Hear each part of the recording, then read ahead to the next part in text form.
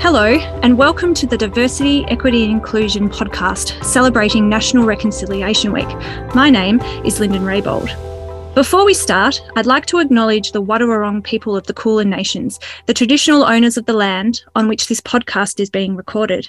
I pay my respects to elders, past, present and future, and thank them for their ongoing care and custodianship of this beautiful country. I'd like to welcome Professor Liz Johnson, Deacon's Academic Deputy Vice-Chancellor, who is joining us from the Burwood campus today. Yes, thank you, Lyndon. It's a great pleasure to be joining you from Wurundjeri country here in the east of Melbourne. I'm looking outside on brilliant autumn sunshine and thinking of the seasons and the land that has been in the care of our First Nations people for so long. We thank them for their care of country and look forward to working with them in a real spirit of reconciliation. I'm also joined today by Paul Davis, CEO of the Wadawurrung Traditional Owners Aboriginal Corporation. Welcome, Paul. You joining us today from Wadawurrung country as well? Correct. Yes, Lyndon, I'm here in Ballarat, which is a Wadawurrung ward, in fact. And yes, I'm on Wadawurrung country and I wish to acknowledge elders past and present. Excellent. Thanks so much. National Reconciliation Week is held every year from May 27 to June 3 to commemorate two significant milestones in the reconciliation journey, the successful 1967 referendum and the High Court Mabo decision. It's an important time for all Australians to reflect, to learn about our shared histories, cultures and achievements, and to explore how each of us can contribute to achieving reconciliation in Australia. Paul, I'd just like to start by asking you to tell us a little bit about the Wadawurrung Traditional Owners Corporation and your role there. I'm the CEO of Wadawurrung Traditional Owners Aboriginal Corporation, which is a registered Aboriginal party under the Aboriginal Heritage Act in Victoria and is therefore the representative body for the Wadawurrung Traditional Owners. Their lands include quite a vast area of over 1 million hectares, which is on the west of the Werribee River, south of the Great Dividing Range, down to the coast, and includes the regional cities of Geelong and Ballarat. And what does reconciliation mean to you? Well, I suppose it means a lot of things. I think there's a real hole in Australia by the fact that we really haven't properly reconciled and even necessarily fully acknowledged the past and the status and the significance of Australia's Aboriginal and Torres Strait Islander history and its rich cultures. I think we've got a long way to go. But at the same time, I think we are on a pathway which is increasingly positive and optimistic around that, which I think in many aspects of society we are positively and actively embracing. So reconciliation is about joining together, not looking at issues that divide, not looking at negatives, taking time to understand and work on commonalities and how we can help to improve everyone's life and contribution, but also really tackle some of the challenges that we haven't always acknowledged and dealt with properly. It's an interesting point. I think it's really important for us to acknowledge the past injustices as a key component of the reconciliation process. And I think past and present injustices. True. Yes, the ongoing inequality. Yeah, absolutely. Given the change that we've experienced as a nation in the last 48 hours, how did you feel when Anthony Albanese started his victory speech with an acknowledgement of country and a commitment to the Uluru Statement from the Heart? Obviously, the change of government is significant in Australia, and I think we should all take a moment to reflect on the fact that we do live in a country where a change of government can occur relatively calmly, easily and peacefully. So that's a good thing. In terms of my reaction to his statement, well, look, an acknowledgement of country, I think that's something that anyone should do. So, look, and obviously he's leading in that respect. So kudos there. With regards to the embracing of the Uluru Statement from the Heart, I think that's really welcome for many Australians and probably I would hazard to guess a vast majority of Australians. when that statement was put out and gifted over 5 years ago now, probably more, in fact, the fact that it was rejected so quickly was very disturbing to so many people. And for those Aboriginal people and Torres Strait Islander people that had put so much energy into that, I would hate to think how they would have felt for that statement to have been rejected in the way it was. So, look, I think for all Australians, it's a great pathway forward. It will have, as we know, there will be some people unsure about what it means or perhaps not necessarily in support of that. I think we've all got a opportunity to at least engage in the issue and learn more about it, not just take one view here, take another view there and make up your mind. Deeply engross yourself in this conversation because there's a lot to that statement. Take the time to read it. It's not that long. It's about a page. It's a brilliant statement. The other thing that has been really heartening today is that everybody I have bumped into has said how important that immediate and primary commitment was from the incoming government. To put that on the table as the first order of business, I think is a fantastic step. And everybody I've spoken to has been really excited about it. Yeah, what a wonderful way to kick off our conversation today. Thanks, Liz. Liz, could you tell us a little bit about your role as Academic Deputy Vice-Chancellor and what reconciliation means to you personally? Thanks, Lyndon. I have the privilege, and I do regard it as a privilege, of being Deputy Vice-Chancellor Academic here at Deakin. That gives me an opportunity to look across all of Deakin, across all of the Deakin campuses, and I have the very great joy of having the Office of Indigenous Strategy and Innovation in my portfolio. It's a relatively new office, and our first PVC in that space is Mark Rose. I've got to say, I have learnt far more from Mark in the last 3 years than I have in decades earlier. And I think that brings us to the question of what reconciliation is. Paul has captured it beautifully. It's about coming together with respect and understanding to acknowledge the past and the present and to make a better future. And that understanding and respect is at the core of how we must approach this. And part of that is listening. Part of that is doing, and part of that is building really good relationships, because in the end, it's how we work together that will really matter. My role at Deakin takes me to Gunditj Mara country down in Warrnambool. I was there last week. I'm often in Geelong and Wadawurrung country. I'm in the city and out here at Burwood on Wurundjeri country. And interestingly, when I went down to Warrnambool this weekend, I come from that land. I grew up in the Stony Rises north of Warrnambool.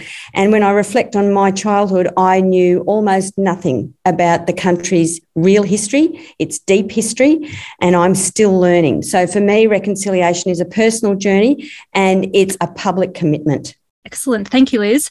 I think we're starting to build a bit of an idea here of what reconciliation and the components and aspects of reconciliation to consider. So there's that acknowledgement of, past and existing injustices, but also, the active listening and taking the time to have conversations and then to build the trust. And without those components, reconciliation is going to be difficult.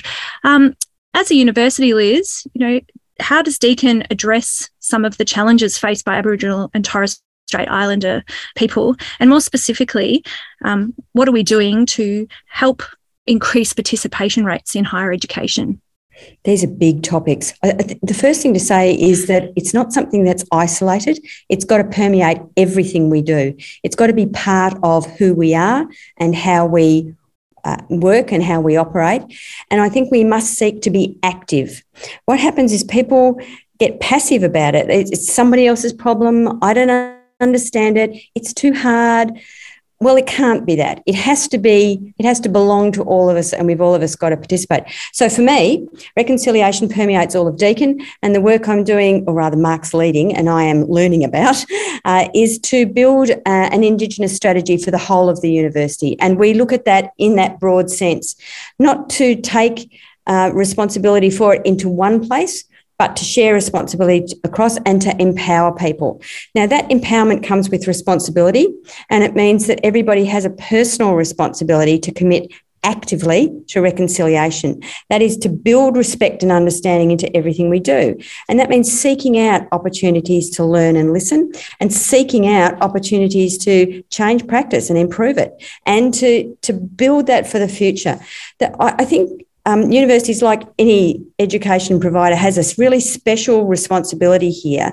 We are building for the future. We're helping people to build their lives, their careers, their future communities, their future industries. And we've got to recognise we do that holistically. As my friend Mark says, we've got to embrace the whole history of Australia, not just the last 200 years. So everybody needs to be involved in that. Specific things, though, is we can target our efforts so that we get good outcomes quickly if we think about where we're going to make the most use. The first thing is it's got to be a welcoming environment. We've got to have a respectful environment which absolutely will not tolerate racism and will not tolerate active denial. That's absolutely not part of who Deakin is or can be. Now, it was certainly characteristic of Alfred Deakin, the person that we're named after, but we take great pride in the fact that Deakin University has stepped beyond that legacy. We acknowledge it, we know that it's true, and we must move beyond. So we've moved beyond that, or we're trying very hard to, with the help, I've got to say, of the current Deakin family, but that's a whole other story.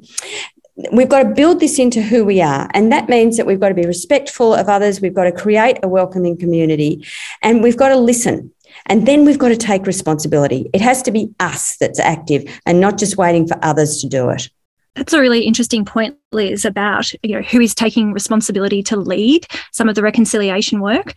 Paul, I think for too long, the burden of a lot of this work has sat with Indigenous people.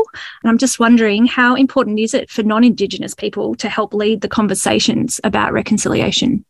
I think that's absolutely vital. And I'm just reflecting on the fierce agreement that Liz and I are having in this discussion.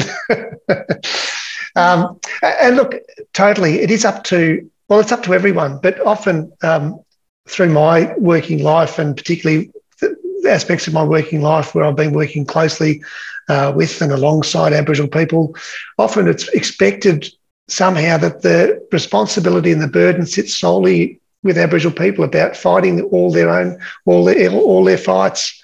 It's not. The opportunity is for all of us, and therefore we've all got an obligation to take on those fights with Aboriginal and Torres Strait Islander people. And that's why, going back to your first statement about the new Prime Minister's opening remarks, that's why that leadership is vital for everyone. He hasn't left that for the Aboriginal people in the Parliament to come forward and say first. He's taken that himself. That's what we all need to do. And how can we strengthen some of those relationships between Aboriginal or Torres Strait Islander people, and non-Indigenous peoples? Look, I think we've all got a responsibility to educate ourselves as much as we can along the way. Liz has reflected on her time working with Mark. I've certainly come to know Mark a bit, and I totally appreciate what you're saying there, Liz. I've been really fortunate myself in working along very many Aboriginal people who have taught me so much too. But I think along the way we get to a point where we're kind of teaching each other a bit, which is where you want to get to. Not enough non-Indigenous people like myself really get that opportunity, and I think that's therefore for those people that don't have that chance to do in their day-to-day working lives, you've just got to keep educating yourself, delving into issues, trying to see the sides of perspectives, but also trying to recognise the positive areas of Aboriginal culture and the richness of those cultures that just need to be celebrated. Often the media tends to focus on negative issues. We've got to get past that. There's far more positive issues out there about the lives and the cultures of Aboriginal and Torres Strait Islander people. We all need to get exposure to that. Yeah, both of you have spoken very passionately about the experiences that you've had and the opportunities for learning from Indigenous people. And I guess it's about creating and finding opportunities for more people to have a chance to engage in conversation and to learn more about country. I think language in particular, I found even in my local area, some of the signage in community areas now is more and more including some of the Wadawurrung language. And I think encouraging people to try to use it in various circumstances, but also through signage and things like that, it does just make you reflect on where you are when you're on country. It is getting easier in some respects, Lyndon. I mean, like this weekend, for instance, I was at the Reconciliation in the Park activity in Geelong, which was an open event. Anyone wanted to come along could come along and get some exposure there to local Aboriginal culture, which was fantastic. So many people would have attended the AFL games this weekend, which is part of the Douglas Nichols round, and very easily get exposure to Aboriginal culture in really positive ways. So it is getting better, I feel. One of the things that we're trying to do is make sure that there are Indigenous perspectives and awareness built into every course at Deakin. So it's not something that's an optional extra. It's not an elective, although we do have fabulous electives and, in fact, a whole minor in Indigenous knowledges, which is quite exciting. But that every student engages with this material and in the context of their area of study. So it's not that it's the other, it's that Indigenous knowledges and Indigenous traditions have things to teach all of us. And as Paul says, we need to reflect on it in the way we work. And that goes for professional people, nurses, medicos, teachers, lawyers, but it also goes for those people doing finance or childcare or arts, education and creativity. I mean, all those areas can learn from and draw on this incredible tradition. And one of the things that we're starting to see now, we haven't embedded it everywhere yet, we've got a long way to go, but the commitment is real. One of the things we're seeing is that the groups, the courses that started out this now are now getting to the point where they're making their own connections out. So some of our health courses are now making connections out to Aboriginal health services and Aboriginal peak bodies to get them involved in the course design and the course structure. So we can do really good things. We can respectfully involve our Indigenous peers and then go on and keep learning in our own right. So we're not depending on them, we're working with them and it's guided by rather than us being able to just, that's somebody else's responsibility. And that goes for what we do every day on the campus as well. I mean, when we see those words, let's try saying them. Instead of just leaving them, let's try saying them. And I found Aboriginal colleagues to be incredibly kind about this. They're very generous. And when you think about the kind of backgrounds many of them have come through and how discriminated against they have been, they're incredibly generous. But they're really... It's a very sharing, in my view, it's a very sharing culture and it's based on relationships. So if you take the trouble to build those relationships, you'll find you've got oodles of help. And really nice to pick up on that transition from awareness into more concrete actions. I think that's a really important point too. Paul, have you got any other tips for organisations for how they could approach moving from awareness into more proactive actions? I think, in my experience, it starts at the top, Lyndon. Some organisations like to appoint an Aboriginal engagement officer if they've got those sort of resources to be able to do that. But often our experience as a traditional corporation has been that those conversations then don't sit at the appropriate level. I think the organisations that we have the best partnerships with are where the Aboriginal engagement officers or that responsibility actually sits with the very top person. Mm. Even though that's not, they might be the Vice Chancellor or they might be the Managing Director or they might be the CEO or whatever, they're the ones that actually take their responsibility and ownership of being in control and are active in those engagements. That's where the opportunities really lie. not pushing these responsibilities down into lower levels within the organisation. Those lower level roles are important too, but it needs to start at the top. Yeah, I think that's really true, Paul, because it sets the tone. It says we care and we want to invest.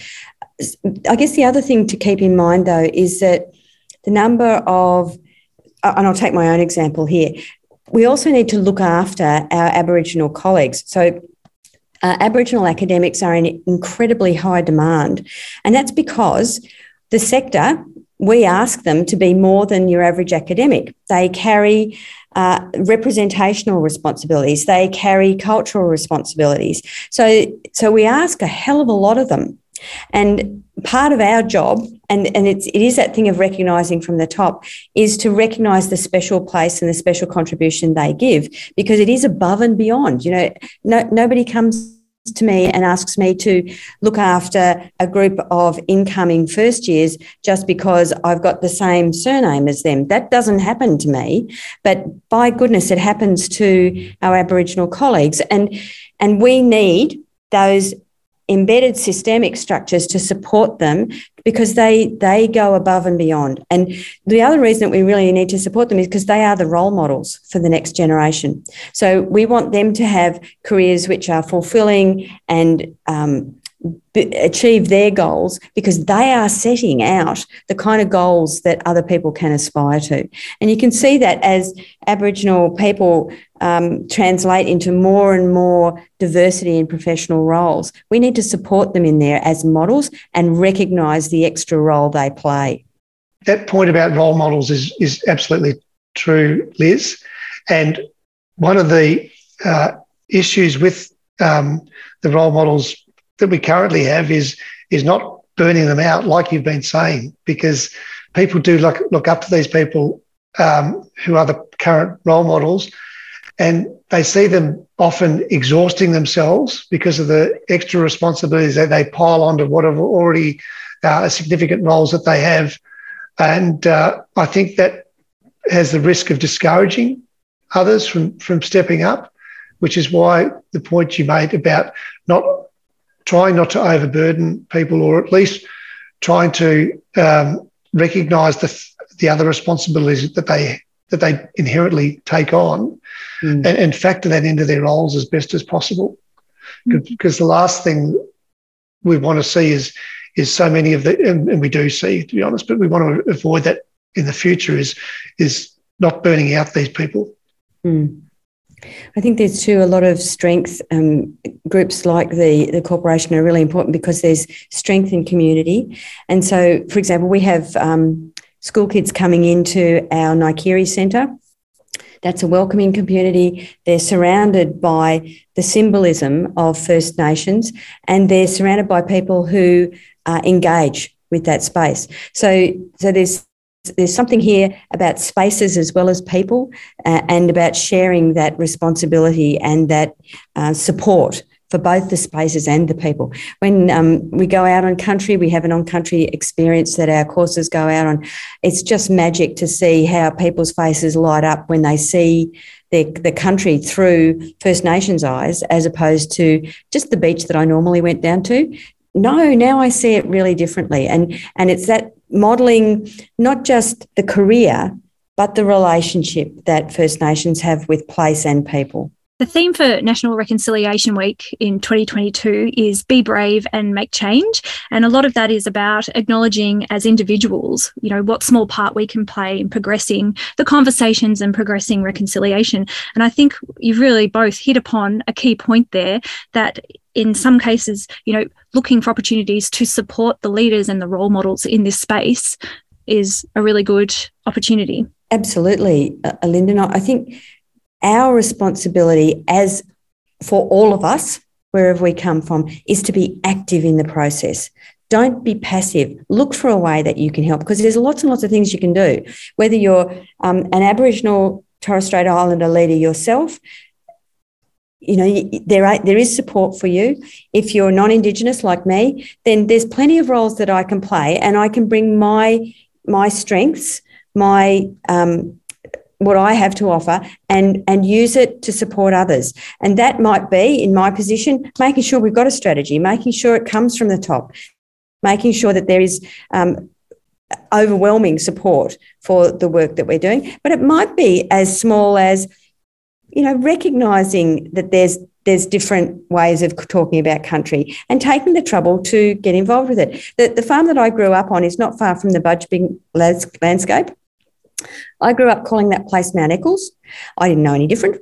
And that's not an excuse, because there's heaps of information out there which I could have, should have had access to. Now, it's a lot easier now. I can now go and look at that country with new eyes and understand that people have been there for tens of thousands of years, and they are architects and builders. And if I open my eyes, I can see it. So the minimum responsibility is open your eyes, be aware, be active. Thanks, Liz. Paul, have you got any other comments that you'd like to make? Yeah, I'd just like to say I'm really pleased with the theme for this year's National Reconciliation Week of Be Brave, Make Change. I think each year they try and put forward a different theme and a different challenge almost. And I think this one is really good. To me, when I think about what Be Brave means, I think it means tackling the ongoing racism that exists in our society. We don't like to admit it, but racism exists in our society today, and we need to tackle that. We can't just be observers and walk past it. So what that means to me is,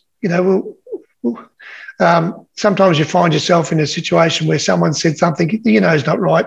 The easy thing to do is just not upset your friendship, or not risk your friendship and just let it go. But the better thing to do is actually to challenge them on that and have that conversation with them. That might be a bit difficult, because unless we do that, unless we choose to be brave around those sorts of things, we're really not going to get ahead on this stuff where we need to be. Someone might go along to a welcome to ceremony and you'll notice someone roll their eyes, perhaps. That's not good either. We need to challenge that person and explain to them that this is not just a tokenistic gesture that we're doing here. This is actually an ancient ritual that we're fortunate to be part of. So they might not understand that. That's okay. We're all learning. Liz and I have both expressed this morning how much we're learning, but I think we've all got a responsibility to be brave around those things. The other things I think we need to be brave around is just be prepared to make a mistake. Ask and be brave to ask questions. We can't be timid around these issues. We've got to learn. We've got to get better. And unless we're brave enough to ask questions or be prepared to make mistakes, then we're not going to get the change we want to see. Yeah, you're absolutely right, Paul. What you walk past is what you're prepared to put up with for yourself. And you shouldn't walk past it. It's ridiculous to walk past it because it makes you a lesser person. So you must not do that. And I think that there are ways of bringing people along with you. I was listening to Linda Burney on the way in this morning talking about the incoming government's plan around reconciliation, and she was emphasising how important it is to bring people along with us. We want the next referendum to be as successful as it can possibly be. There should not be an argument against, because we have taken people with us, and it's the right thing. And I think that that's a wonderful note to finish on there. Thank you both, Paul and Liz, for your time today. Really appreciate your contributions to the podcast. You're welcome, Linda. Pleasure. And happy Reconciliation Week. Thanks, Liz. And what a great place to finish the discussion today, celebrating Linda Burney's appointment as Australia's Indigenous Affairs Minister and reflecting on the constitutional change required to create a First Nations body to advise Parliament. I'd like to take this opportunity to thank Liz and Paul for their time today and to encourage listeners to reflect on what they can do personally to acknowledge ongoing injustices and work towards a more equal and respectful future. And that concludes DEI's 2022 podcast celebrating National Reconciliation Week. Thank you for listening.